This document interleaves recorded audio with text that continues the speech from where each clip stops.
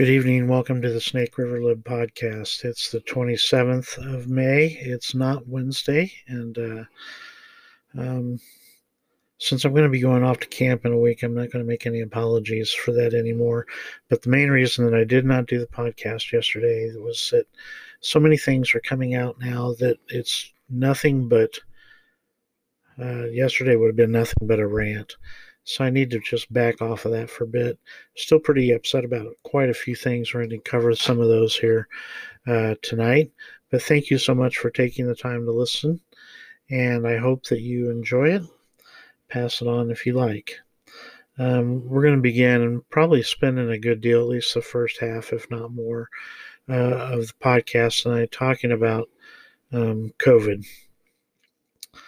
We've got a lot of issues that are going on with COVID right now. Of course, they're doing a lot of questioning of little Lord Fauci out on the down in the Senate and regarding certain issues, because I don't know if you've noticed or not, but the mainstream media now has seemed to accept the fact that there's at least an equal possibility that the COVID virus came from a lab as opposed to natural jump from animals to humans, which was first espoused. I mean, we've come complete circle now that Facebook is not tagging anymore, or censoring is the better term, stories regarding the possibility of this being a lab issue. Now, little Lord Fauci has a lot at stake here. And the reason he has is because the National Institutes of Health, while not directly funding the Wuhan lab of virology, they funded a third-party contractor, gave grants to a third-party contractor to hand out there. And of course, the conditions are that there be no gain of function or making the virus even worse than it already is. But the problem is we don't know what happened. If the lab is somehow connected, then we have some significant problems.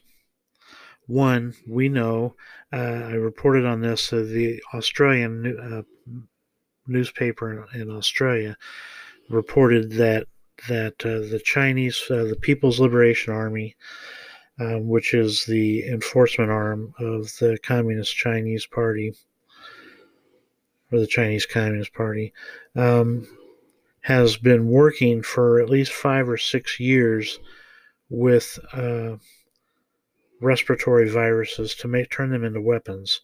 Now, UN defines weapons of mass destruction as chemical warfare, nuclear warfare, or bio warfare.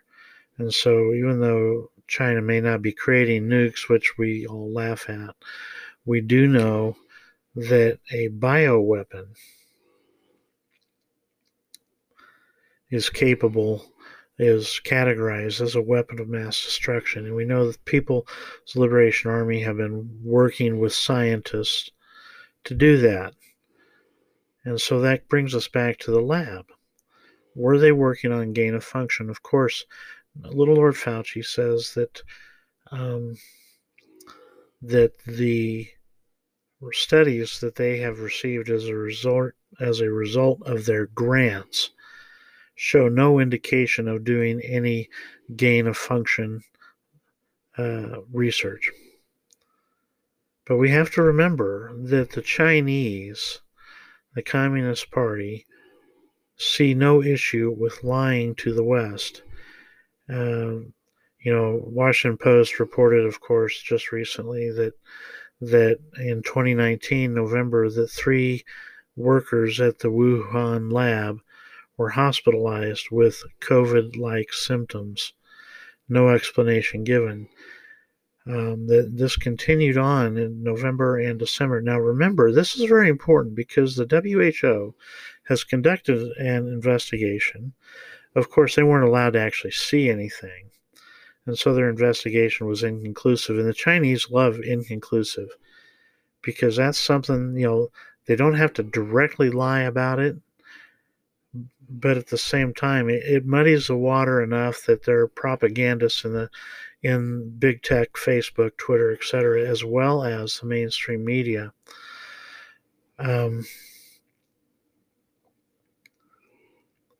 Can say, see, there's no proof.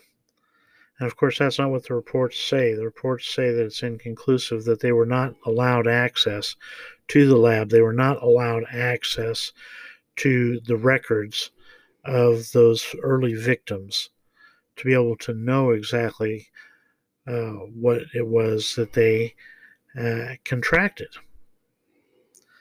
So, little Lord Fauci feels like we have no reason to distrust the people receiving this money from the National Institutes of Health, which means your taxpayer dollars quite possibly, regardless of what Fauci says, quite possibly funded this pandemic.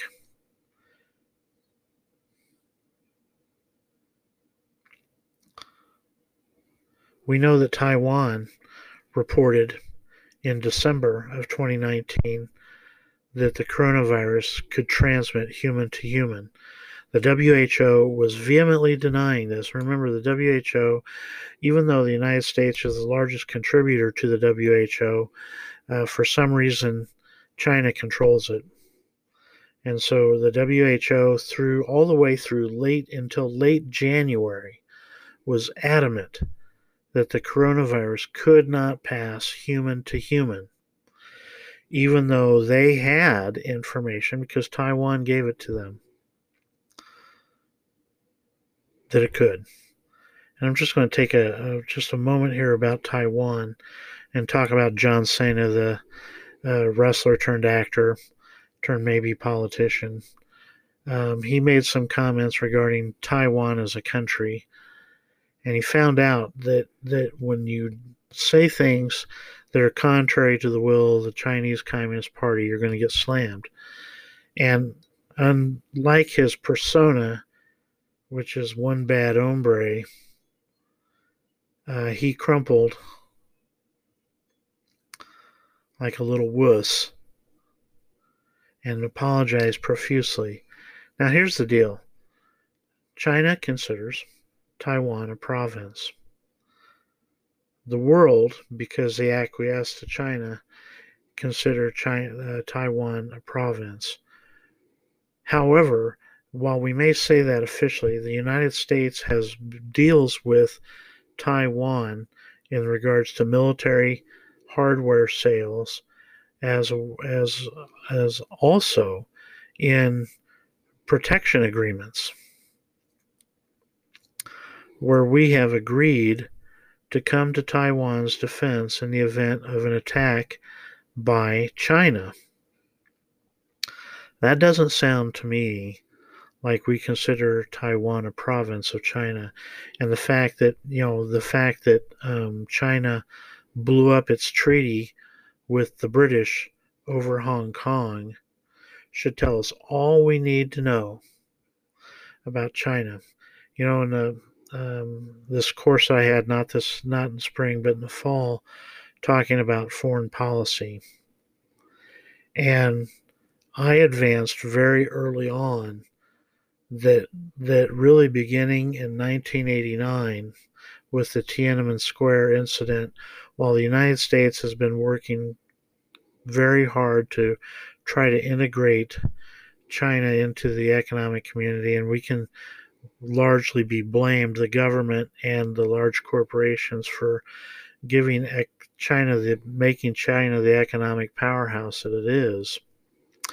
In reality, China has been fighting a Cold War with us all the while they were playing us economically.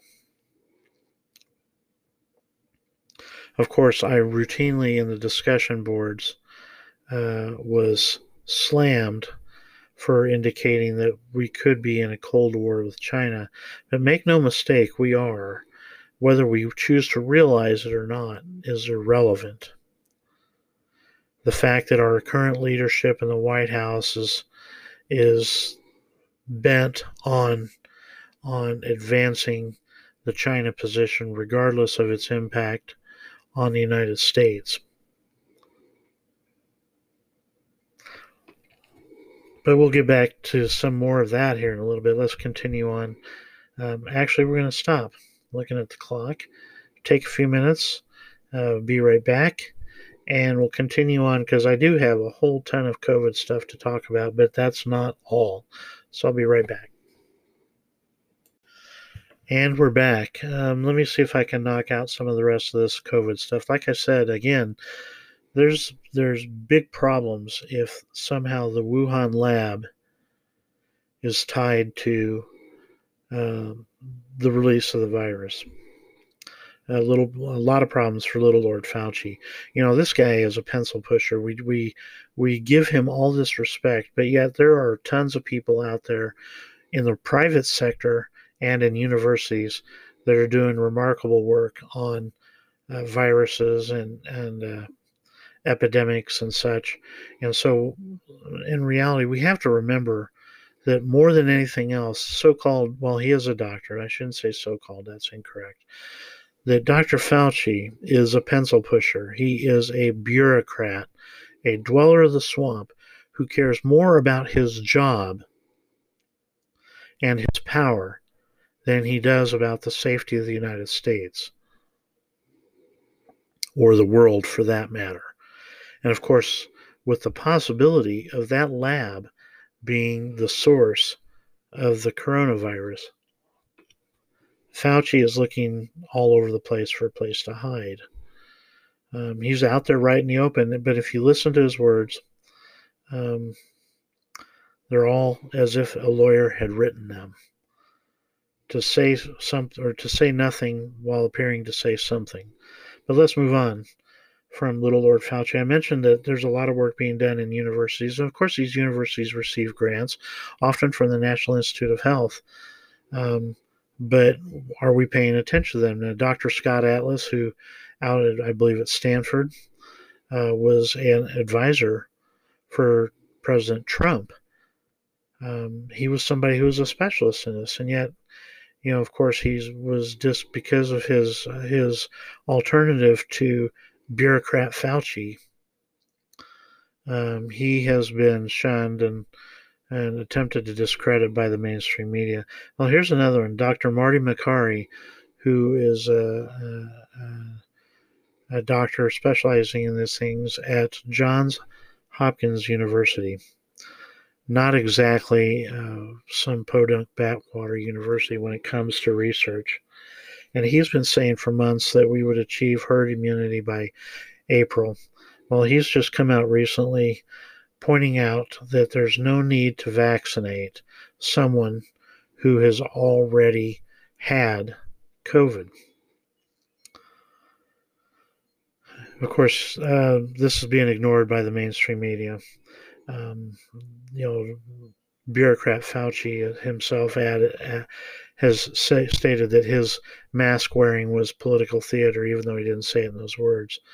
But another study, University of Louisville, suggests that masks, speaking of masks, that these masks did not in any way slow the progress of the pandemic.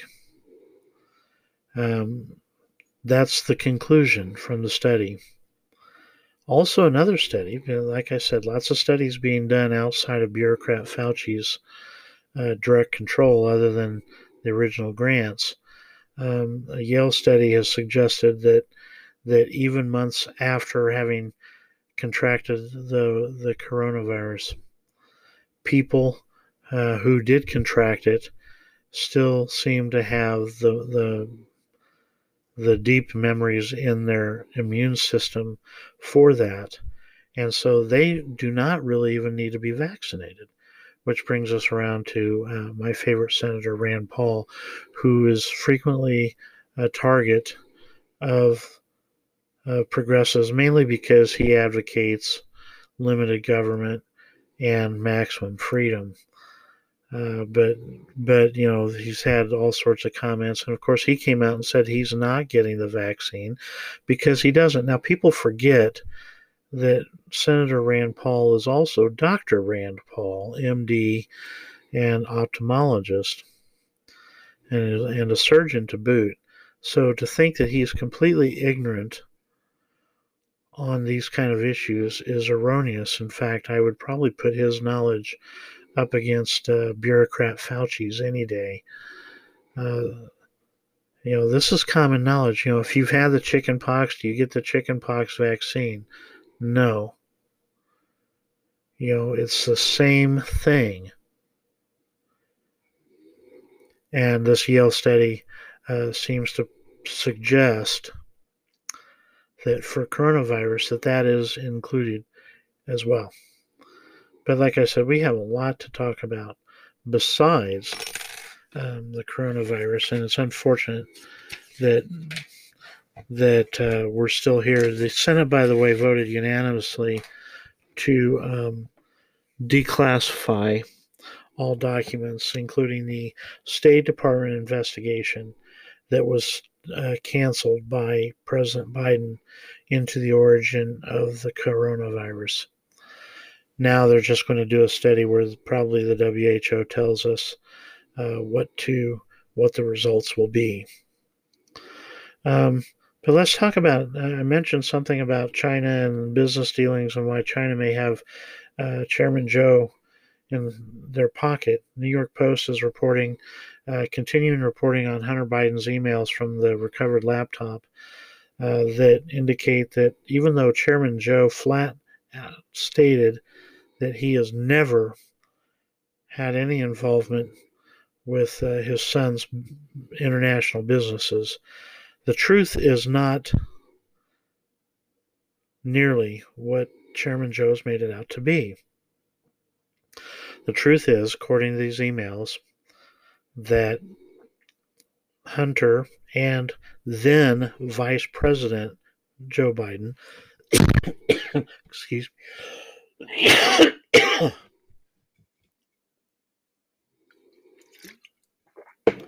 sorry about that, that they met and dined with some rather shady characters regarding some of Hunter's business dealings. Now, of course, we know this already from Bob Alinsky. He was a former business partner with Hunter who revealed all of this information, including emails that he had to push the investigation forward. And just as a reminder, this investigation was squashed by Twitter, by Facebook, and by the mainstream media just weeks before the November election. All this information was out there. They just chose not to look for it because of their derangement syndrome, the Trump derangement syndrome. Mainstream media didn't want to do their jobs. So, as sitting vice president, then Vice President Biden met with some of Hunter's business partners. We know that Chairman Zhou, when he was vice president, went over and demanded the Ukraine president fire the special prosecutor that was looking into Burisma, which is, of course, the company that Hunter Biden sat on the board of. And we know this because he has bragged about it. Now, what Chairman Zhou bragged about in his being tough with Ukraine is the exact same stuff that President Trump was impeached for the first time around.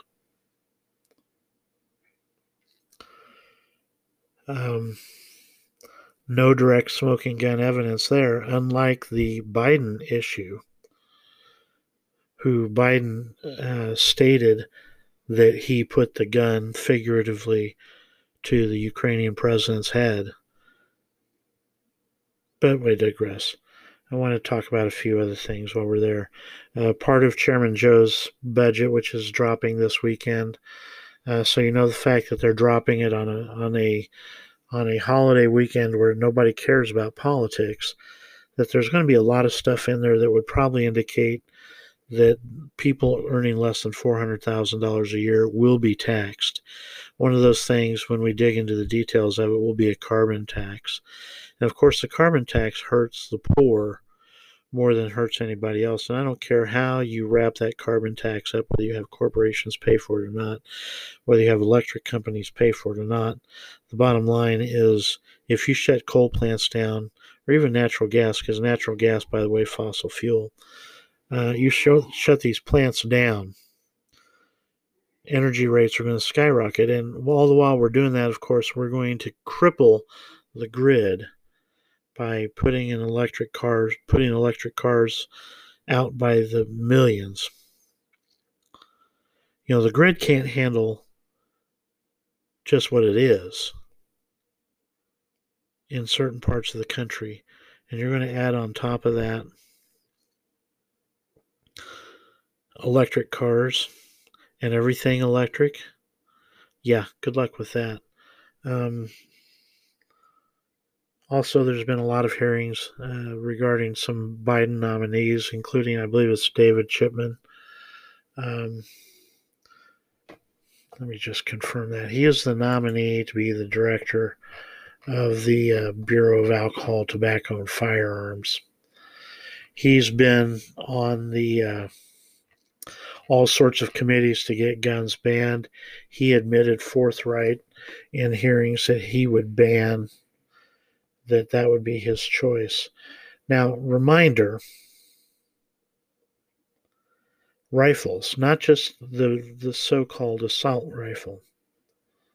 Even though the DOJ did a study of President Clinton's ban of sales of those rifles, the DOJ did a study and found that it had absolutely no impact on crime. But putting that aside for a second, he of course, Mr. Chipman challenges that study. But he thinks it's a terrible weapon and terribly lethal. It's designed to kill. Well, no freaking crap. It's a gun. I mean, while some pistols and rifles, mostly of .22 caliber, are designed for sports, target shooting and such, a .22 long rifle cartridge placed properly can kill somebody. Guns are lethal. They are meant to be lethal. They are the great equalizing force. They are the great equalizing force, whether, when the NRA started, whether it was to be used to arm blacks against the Klan and other Democrats in the South, which was why the NRA claims before the NAACP that they are the first civil rights organization. Whether it was arming blacks to protect themselves from the Klan and Democrats, or whether it's today where a handgun is the great equalizer for those who are not as strong in stature, whether they are women, whether they are men, it doesn't matter. Handguns in particular are the great equalizers, and handguns, far and large, are the largest, account for the largest number of deaths by firearms. Rifles, on the other hand, more people are stabbed. I think 4 times as many people are stabbed a year by knives, stabbed to death, than killed by rifles. And I believe, I'm not looking it up now, but even blunt objects, such as a hammer or a baseball bat, are used to kill more people than rifles. All rifles combined, not just semi-automatic, not just scary-looking so-called assault rifles, but all rifles combined are less than that. If that's mistaken, I'll look it up after I'm done recording. And I'll put it in. If you don't see anything in the description that says that no, blunt objects are not used more frequently than rifles, then that's because I checked it out, and The DOJ statistics show that more people are killed by blunt objects than by rifles. But this guy wants to ban them. He wants to ban any rifle that has a detachable cartridge or magazine. And so that is a whole slew of rifles. And of course, they're not going to stop there. He wants a national registry. He's not only going to ban the sale of those and manufacture of those rifles if he wants, but he also wants to be able to come and take them from you, or you have to pay a very heavy tax for it. But just as a little history, this guy, when he served in ATF as an agent, guess where he was? He was at Waco, violating the rights of people who were minding their own business, the Branch Davidians. If you remember right, it was the ATF that went in and blew up the Branch Davidian compound. Yep, he was there for that. He has later said that one of the reasons why they had to act was because the Branch Davidians shot down 2 Texas Air National Guard helicopters, which is a lie. Shocking, isn't it? They should ask him about that. They won't. But it's unfortunate that you have nominees like this. So apparently, I used to have this feeling that perhaps all Chairman Joe cared about was making sure all the intersectional boxes were checked regarding his cabinet, where he doesn't give a flying flip about the quality of the individuals, because the only quality that mattered to Chairman Joe was sex, race, ethnicity, orientation, and whether or not you were trans. A combination of those things. The more of those that you could check off, the better. The only thing I can think of with Chipman is, because he's a white male, is that his radical views on gun control qualify him to oversee what could be the dismantling of the Second Amendment. It's tragic, really. I mentioned the intersectional choices made. I can't go without talking about how there's a huge revolt against critical race theory across the country, in school districts and such. Critical race theory, of course, as a reminder, is where you own a store. This is an actual example used, by the way, to describe it. You're white, you own a store, a white man and a black man walk in. If you serve the black man first, you're racist, because the reason you're serving him is to get him out of the store so they don't steal anything. And if you serve the white man first, it's because you think the white man is better than the black man, and so should be served first because he's white. So no matter what you do, you're racist. And that is critical race theory. Coming soon, if not already in an elementary or secondary school or college. Certainly it's been in college for years, near you. Individuals don't matter to these people, my friends. That's why the Snake River Lib does the podcast. Okay? The smallest minority, the most unprotected minority, is the minority of one, the individual, where you're judged not by your sex, race, ethnicity, things you have no control over, but where you should be held to account by your actions.